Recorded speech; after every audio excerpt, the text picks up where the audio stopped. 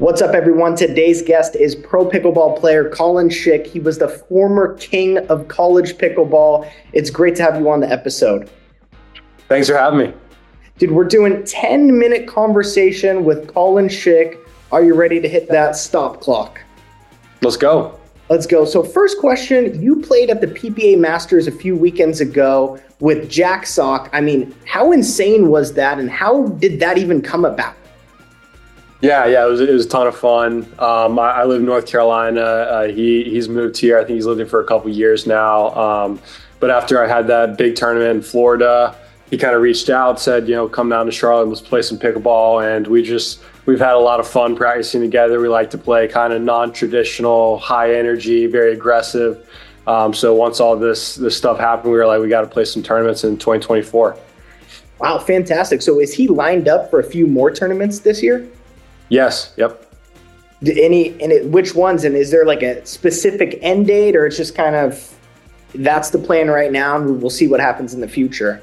Yeah, I think, we just plan to just play the year and then see what lines up in terms of maybe he's going to one that I'm not, or I'm going to one that he's not schedule-wise. Sure, right on. And what's it like? I mean, was there ever a mystique around him for you? I know others might get starstruck when they see him. Was it like that for you?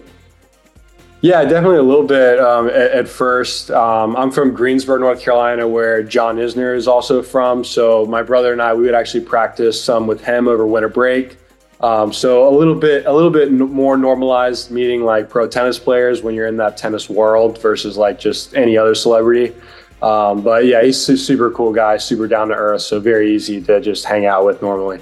Dude, fantastic. So you are taking a year off of med school. Is that to pursue pro pickleball, or was there another reason?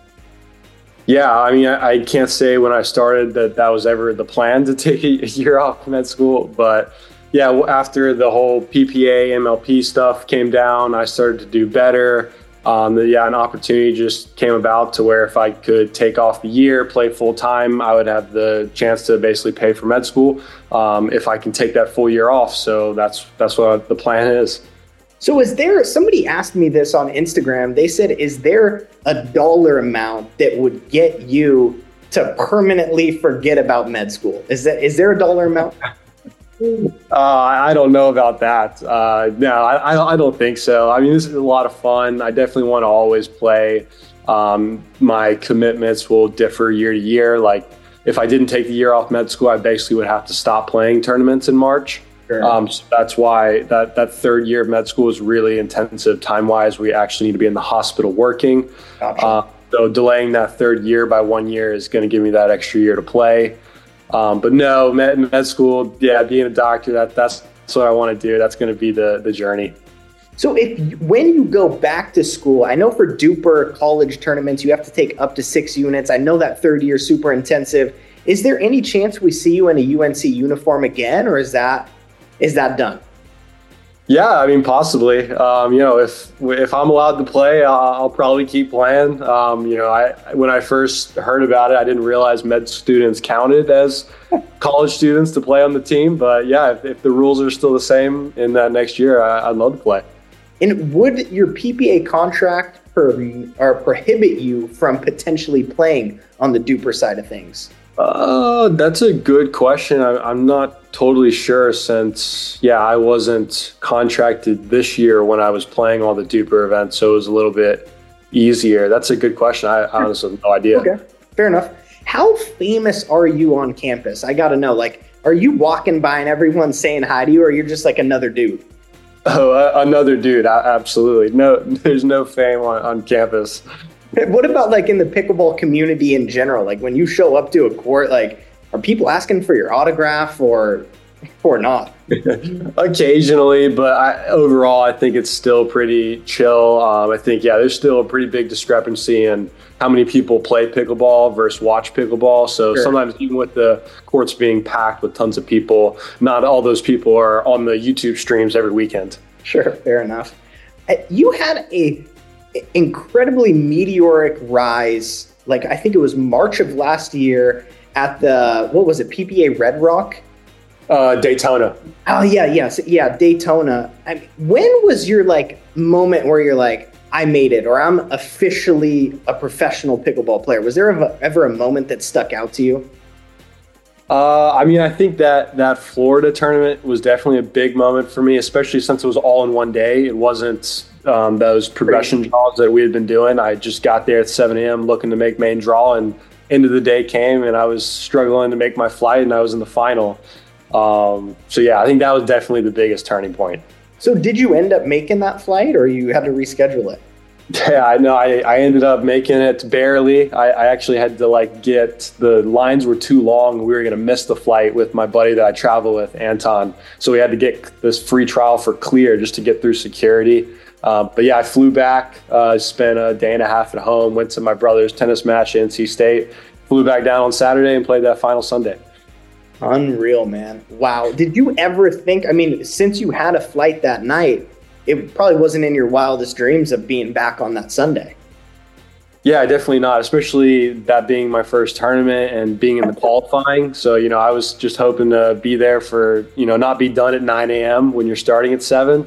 So, yeah, definitely didn't plan on coming back. Incredible. Going back to college pickleball, is there anything from college that you miss or would somehow wish the PPA could implement in the pro game? Yeah, I mean, I think one of the coolest things about college pickleball is also one of the coolest things about just college tennis and college sports in general is that fan base. Sure. And that was actually really coming out, especially at the team events. This past national team event in Atlanta, I mean, it was pretty electric, honestly. I mean, there were so many players there, and there's only a few teams playing on the final day, so everybody is in the stands. It feels like a full house. There's school chants and cheers. I mean, it felt like a college tennis match. And that's definitely, not something you're going to get in these individual tournaments. You can get big crowds, but that like fan base and team camaraderie, I'm not sure that can be replicated. Sure, fair enough. How do players, just like individual players, get a fan base other than just winning? Like, you got to show your personality. Have you ever thought about that before? I don't know. I mean, I think nowadays social media plays a big role in it. I think I've been fortunate to be with Selkirk, and they're very, very good at making like great content and helping kind of push my brand out there with amazing videos. So I think, yeah, social media probably is a big element of getting that out there right now. Yeah, now that you mention it, social media totally makes sense. And you were with Selkirk before PPA Daytona, right? Yeah, so my final year of college athletics was that year where NIL became a thing. So football and basketball players were getting paid, and sure. It's like tennis. We were just looking to get some free stuff from some companies. So yeah, we got into pickleball, and my brother and I, so we sent a message out to a few companies. Selkirk sent us some paddles for us to just kind of play around with and play some with the team. So then once I was done with college tennis, started playing some more tournaments, that's when I reached back out to them, and they helped me out a lot. And then that big thing in Florida happened, and I'm with them, and we'll be with them probably forever. That's awesome. I remember seeing memes after you had that big tournament in Florida saying like Selkirk grinning because they got Collin Shick for a good deal.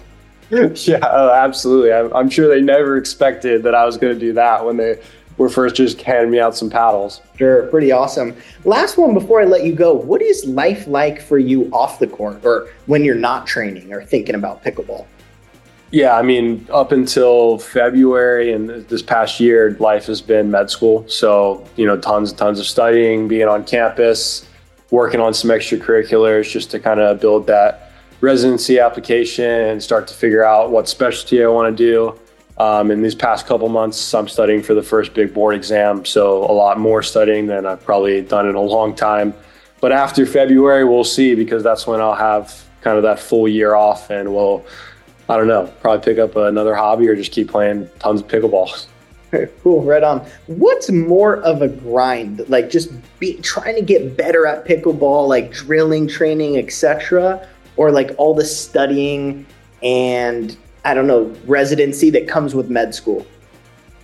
Yeah, I think it's totally totally different things, but also the same.